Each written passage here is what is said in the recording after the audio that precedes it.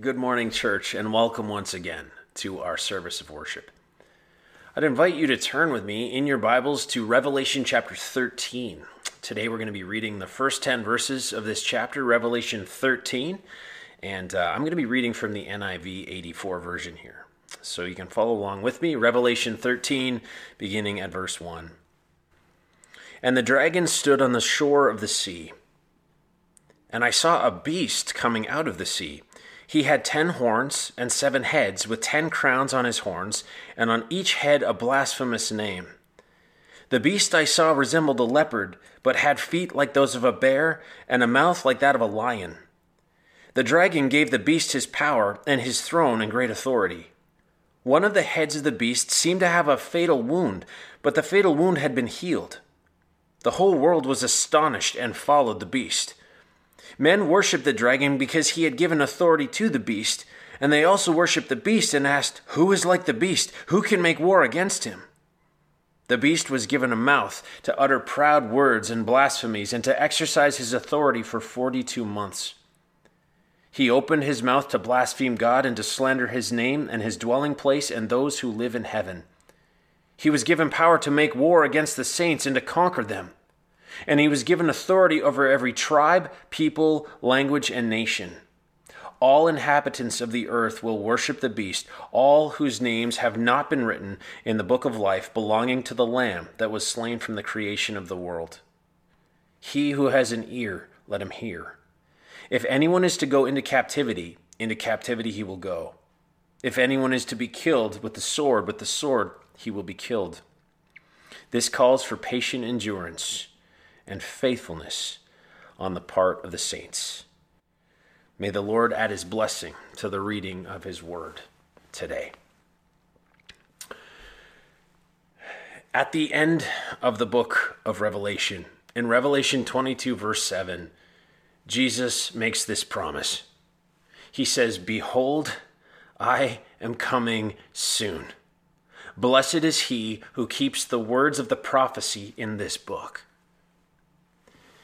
The book of Revelation is not written in order that we would know exactly how soon Jesus is coming. It is written that we would know how to live in light of the fact that Jesus is coming soon. As I suggested last week, when God's word instructs us about the future, his purpose isn't to satisfy our curiosity or answer all of our questions. His purpose is to instruct, equip, protect, and guide his people toward faithful living. Keeping his word in this wicked world, which means faithful standing and fierce fighting in the spiritual battle that we are in as followers of Jesus Christ. As we were reminded last week, though the forces of evil in the heavenly realms are unseen, they are real and raging. And our passage in Revelation 13 today further unveils the spiritual forces of the evil one behind the human powers and rulers in our world, making us aware and alert of the devil's schemes and equipping us to take our firm stand against them. But that is not easy to do. Because, as 1 John 5:19 says, the whole world is under the control of the evil one. Consequently, as Jesus told his disciples in Matthew 10:22, all men will hate you because of me. But he who stands to the end will be saved. Well, this passage in Revelation 13 confirms that and helps us to see why it is and will continue to be so important and yet so difficult for Christians to stand firm and be faithful to Christ. Revelation 12, we saw the dragon stood in front of the woman who was about to give birth so that he might devour her child the moment he was born. And we saw, of course, the child is Jesus Christ, whom the dragon could not kill. He fails. Why? Because he has no power over Jesus. As Jesus said in John 10:18, "No one takes my life from me, but I lay it down of my own accord. I have the authority to lay it down, and I have the authority to take it up again." And so then the dragon and his forces go to war in heaven against Michael and the angels. But the dragon's defeated again. And so as we read, the dragon was hurled down to the earth, that ancient serpent called the devil or Satan, who leads the whole world astray. And then Satan goes after the woman in the desert and makes war against her offspring, her children, those who obey God's commandments and hold to the testimony of Jesus, God's people, followers of Jesus Christ. But as we're going to see in Revelation 13, Satan will do this. That is, he will make war against God's people through two primary agents, two puppets, if you will. Last week we saw the behind-the-scenes puppet mastery of the dragon and how he uses and controls his servants, like Herod, into carrying out his evil plans. Well, what we see here in chapter 13 is how the devil authorizes and carries out his plans through his two ultimate puppet agents, the beast from the sea and the beast from the land. And together, these three, the dragon, the beast from the sea, and the beast from the land, make up an anti-trinity, if you will, a false, blasphemous copy or mockery of God Almighty in three persons. The description of the dragon that we looked at last week in Revelation 12 is like a twisted imitation of the description of God we see in Revelation 4. The description of the beast from the sea that we're looking at today in Revelation 13, verses 1 to 10, is a twisted imitation of the description of Jesus the Lamb in Revelation 5, and we're going to see that today. And the description of the beast from the earth that we will see in the second half of Revelation 13 is an imitation of the work of the Holy Spirit described in Revelation 11. Well, chapter 13 opens with these words. And the dragon stood on the shore of the sea, and I saw a beast coming out of the sea. Now, we know that the dragon represents the devil. So, question is, who or what does the beast represent? Well, we get a clue from the setting here, namely the sea. As we know, so much of the imagery in Revelation is painted with an Old Testament brush and with Old Testament colors. Well, in the Old Testament, the sea is often a symbol of humanity, specifically the chaotic wickedness of humanity. For instance, in Isaiah 57:20, we read, "The wicked are like the tossing sea, which cannot rest, whose waves cast up mire and mud." Well, later on in Revelation 17:15, this symbol is confirmed to John by the angel who tells him point blank, "The waters you saw are the peoples, multitudes, nations, and languages." So, if the sea represents the sinful people and nations of the world, then it follows that the beast arising from the sea is a picture of an evil ruling force of some kind. In the book of Job, we're told of a beast from the earth called Behemoth, in Job 40, verse 15, and a beast from the sea called Leviathan in Job 41, verse 1. And throughout the rest of the Old Testament, these creatures symbolize the kingdom and forces of evil that try and attack Israel. Specifically, they represent evil political empires trying to oppose and oppress God's kingdom and his people. Now, coming back to Revelation 13, verse 2, John describes the appearance of this beast. He says, "I saw a beast coming out of the sea. He had 10 horns and 7 heads with 10 crowns on his horns, and on each head a blasphemous name." Verse 2, "The beast I saw resembled a leopard, but it had feet like those of a bear and a mouth like that of a lion."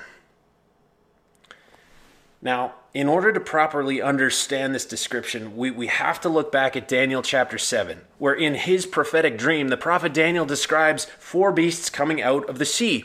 This is what we read, beginning at verse 2 of Daniel 7. Daniel said, "In my vision at night, I looked, and there before me were the 4 winds of heaven churning up the great sea. 4 great beasts, each different from the others, came up out of the sea. The first was like a lion. It had the wings of an eagle. I watched until its wings were torn off and it was lifted off the ground so that it stood on 2 feet like a human being, and the mind of a human was given to it. And there before me was a second beast, which looked like a bear. After that I looked, and there before me was another beast, one that looked like a leopard. This beast had 4 heads. It was given authority to rule." Verse 7, "After that in my vision at night I looked, and there before me was a 4th beast, terrifying and frightening and very powerful. It had large iron teeth. It crushed and devoured its victims and trampled underfoot whatever was left. It was different from all the other former beasts, and it had 10 horns." In Daniel 7, these beasts represent evil kingdoms, empires that rejected God. The lion with the wings of an eagle is a picture of Babylon. The beast like a bear represents Medo-Persia. And the third beast that looked like a leopard with 4 wings represents Greece. And the fourth that Daniel describes as the most terrifying and frightening of them all, that crushed and devoured its victims, is a picture of Rome. Well, in John's vision here in Revelation 13, the descriptions of the beasts in Daniel are all combined to describe this beast from the sea. Similar to the description of the dragon in chapter 12, this beast will have 10 horns with 7 heads and 10 crowns on his horns, which, as we saw last week, these are symbols of kingly power and authority that this empire will have. And drawing directly from Daniel's imagery, John says the beast from the sea resembles a leopard, which is a picture of speed and agility. It has the feet like a bear, suggesting power and ferocity to trample its enemies. And it has the mouth of a lion, with a powerful and authoritative roar and destructive hunger to devour its prey in its teeth. So some commentators believe the beast here symbolizes the evil Roman Empire under which John was imprisoned when God gave him this revelation. Others suggest it symbolizes, in a general sense, evil geopolitical power used by the dragon to oppose God's kingdom and pressure disciples of Christ. But every empire has a ruler, every government a leader, every kingdom a king. And so many commentators believe the beast here is a specific symbol of the final personal Antichrist, a single person who will rise to political power in the end times and be ruler of a horrifyingly wicked worldwide regime, which the original Greek text seems to suggest by the term translated beast in verses 4 and 8, which doesn't refer to an entity or to people plural, but to a person singular. The Greek is clear about that, which is why many commentators suggest that this beast from the sea is the Antichrist, even though the term Antichrist is never used in the book of Revelation. This understanding is also underscored by the term, the blasphemous name on each crown on his thorns, on his horns. As I mentioned earlier, the beast is presented as a twisted imitation of Christ, hence an anti-Christ, a blasphemous impersonator who will rise to be a King of Kings, not the King of Kings.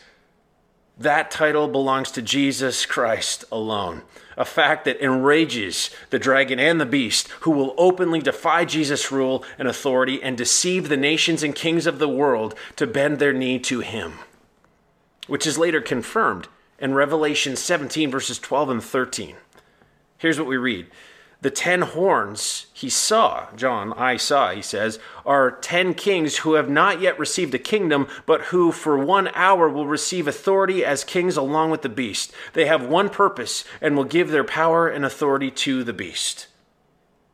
So the beast will begin as one among many leaders, many kings, but he will rise to power. And Daniel's prophecy powerfully describes his ascent to power. In Daniel 8, verses 23 and 24, this is what we read. A stern-faced king, a master of intrigue, will arise. He will become very strong, but not by his own power. Back to Revelation 13, verse 2. Whose power will he rise on? It says, the dragon gave the beast his power and his throne and great authority. So the dragon, Satan, will give to the beast his power and authority, which is demonstrated in an apparent and astonishing miracle in verse 3. Look at it with me there. It says, one of the heads of the beast seemed to have had a fatal wound, but the fatal wound had been healed. The whole world was astonished and followed the beast.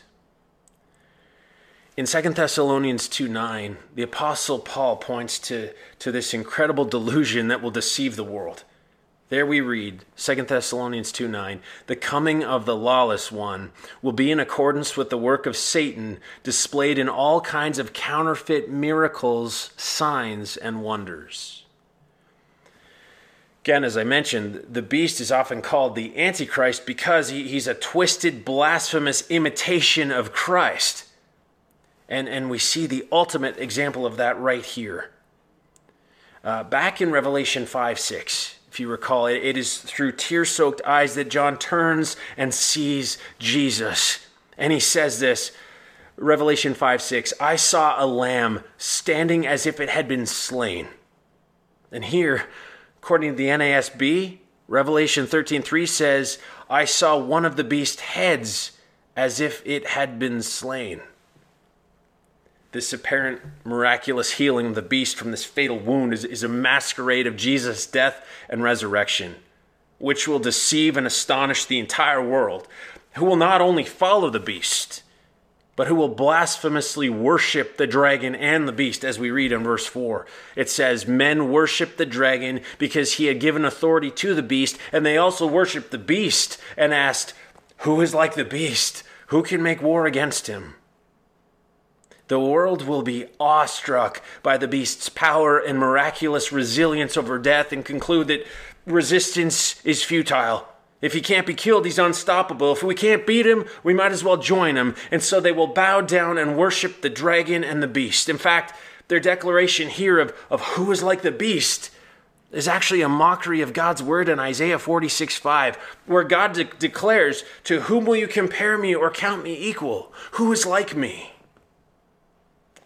And this is really what Satan has been seeking after all along.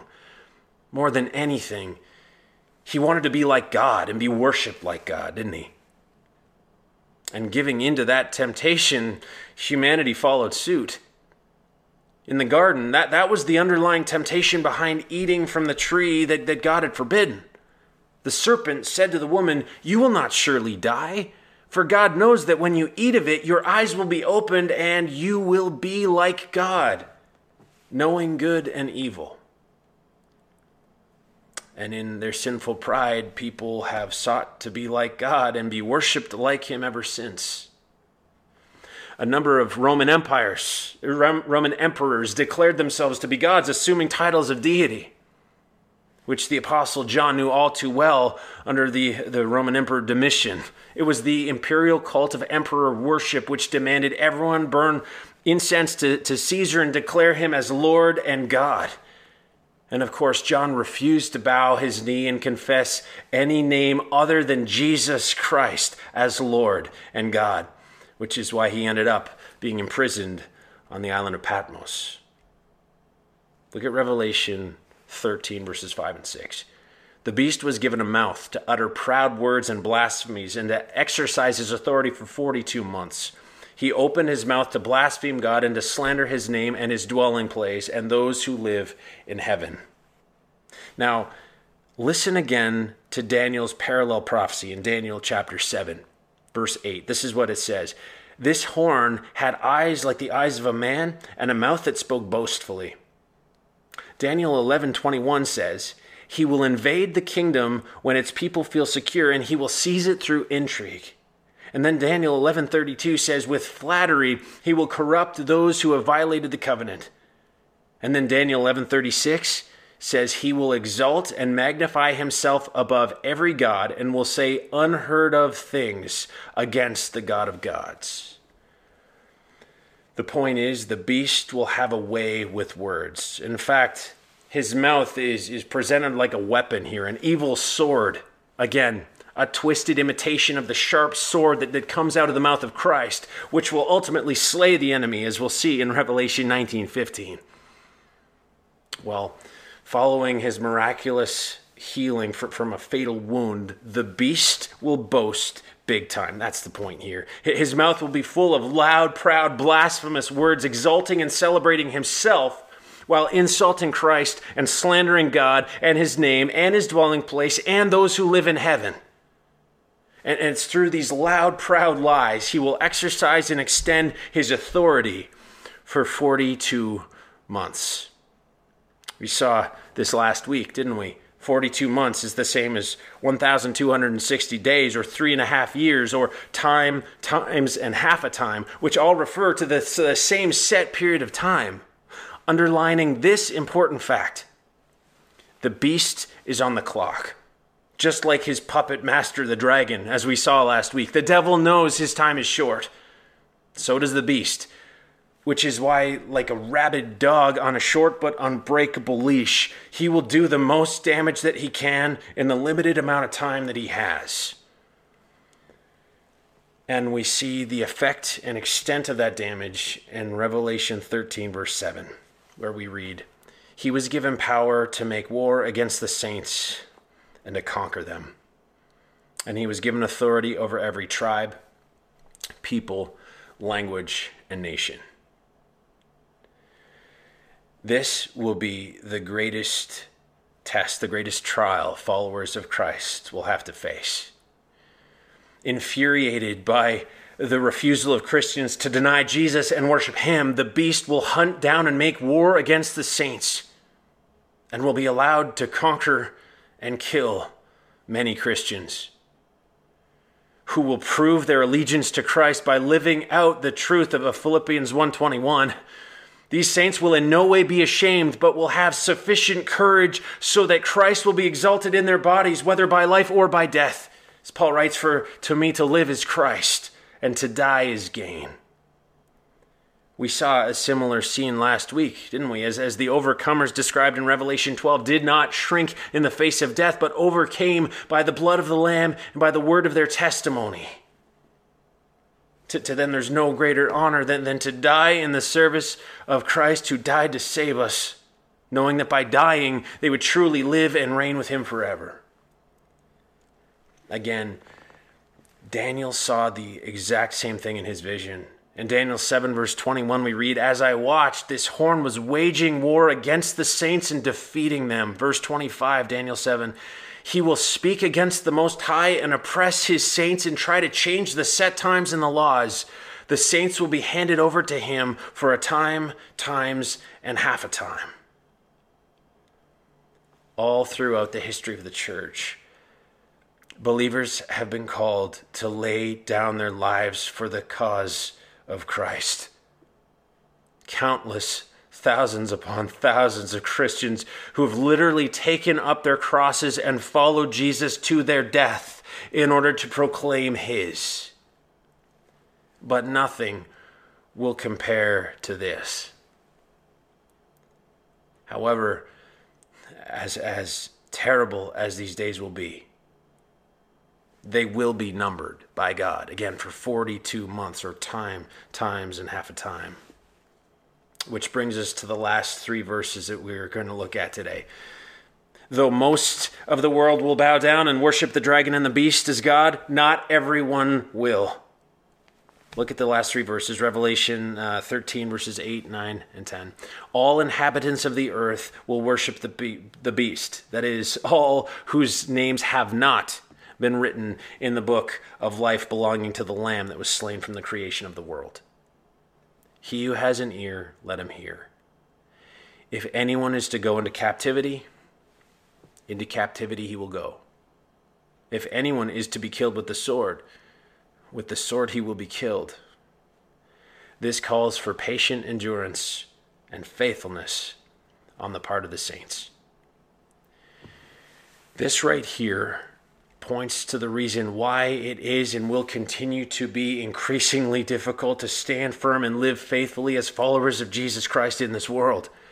Because as God's children, we are inhabitants of his kingdom of light.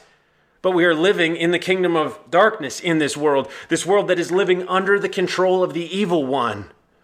We're surrounded by people who either consciously or unconsciously live in and love the darkness, hate the light. They don't want to hear the truth. They don't want to follow the way. They don't want to live the life that is found in Jesus Christ. And eventually, as we read here, all inhabitants of the earth will worship the beast. However, these verses assure us that though the coming battle will be brutal, though the casualties will be great, those whose names are written in the Lamb's book of life, the elect of God, will be empowered to persevere, equipped by God to patiently endure and faithfully stand firm to the end, even in the face of death, refusing to bow down in blasphemous worship of the beast. So coming back to Revelation 22:7, how are we to keep the words of the prophecy of this chapter? Well, I think this passage reminds us, first of all, of the fallibility of human governments, leaders, and political rulers, most of whom are not being led by the Holy Spirit, but by the sinful nature, which ultimately, unwittingly, and increasingly bows to the evil one. We've certainly seen a steep slide into immorality, haven't we? As more and more political leaders and governments abandon the principles of biblical truth and morality that our country was founded upon, and are changing laws and definitions in order to suit and celebrate sin and the sinful nature in this immoral culture, trying to silence and stop God's voice of truth. Let me ask you, who do you think is behind all that? Our passage today tells us it's the dragon, the puppet master. It's the devil's schemes working behind the scenes. Our ultimate allegiance is not to any political party or form of government, but to God and to his kingdom. And the authority and instruction of God's word, my friends, trumps all other authority and instruction, period. Which means that if the laws of this land come to defy the law of God, we have to stand on the law of God, disobey the law of the land in order to be obedient to Jesus Christ, the King of Kings and Lord of Lords, who is coming back to rule and reign perfectly and forever. Ultimately, the government will be on his shoulders. Of the increase of his government, writes Isaiah, and peace there will be no end. He will reign on David's throne and over his kingdom, establishing and upholding it with justice and righteousness from that time on and forever. The zeal of the Lord Almighty will accomplish this. Therefore, be strong in the Lord and put on the full armor of God. Be strong in the Lord and in his mighty power. Put on the full armor of God so that you can take your stand against the devil's schemes. And pray in the Spirit on all occasions with all kinds of prayers and requests. With this in mind, be alert. And always keep on praying for all the Lord's people. So, my friends, let us stand firm in peace and love with faith from God the Father and the Lord Jesus Christ.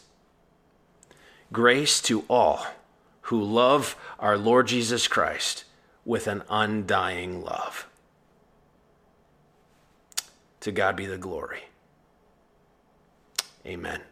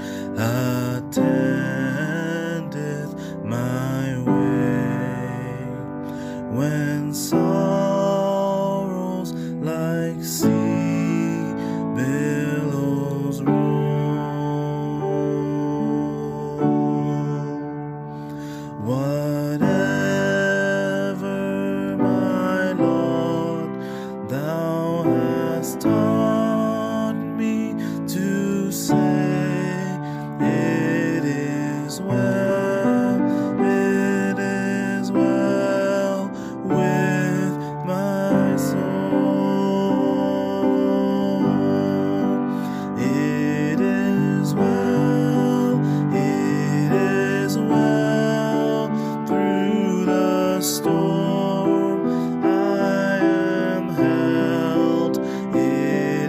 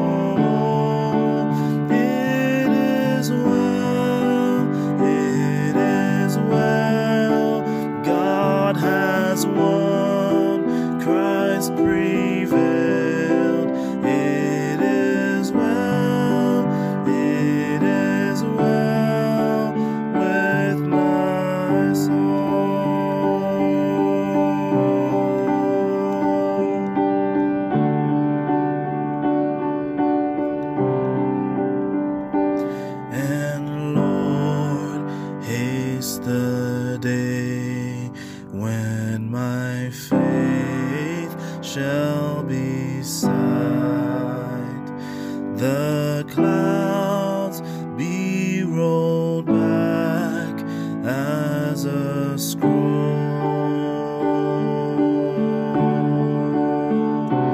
The trump shall resound, and the Lord shall descend.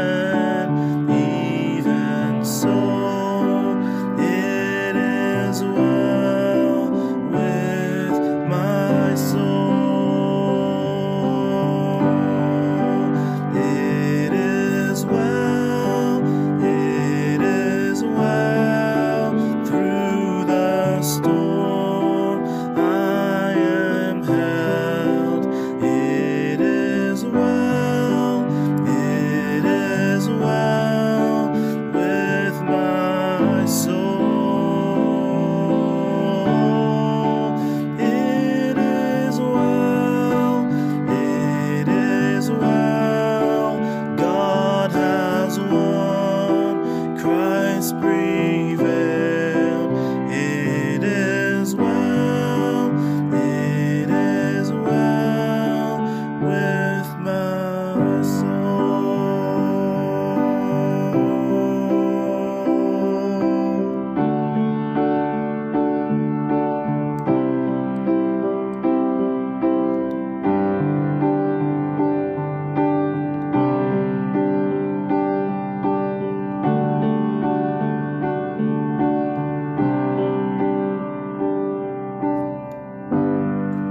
I want to close today with these words from 1 Peter 5, verses 6 to 11.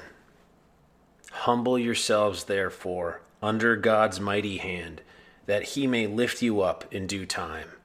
Cast all your anxiety upon him, because he cares for you. Be self-controlled and alert.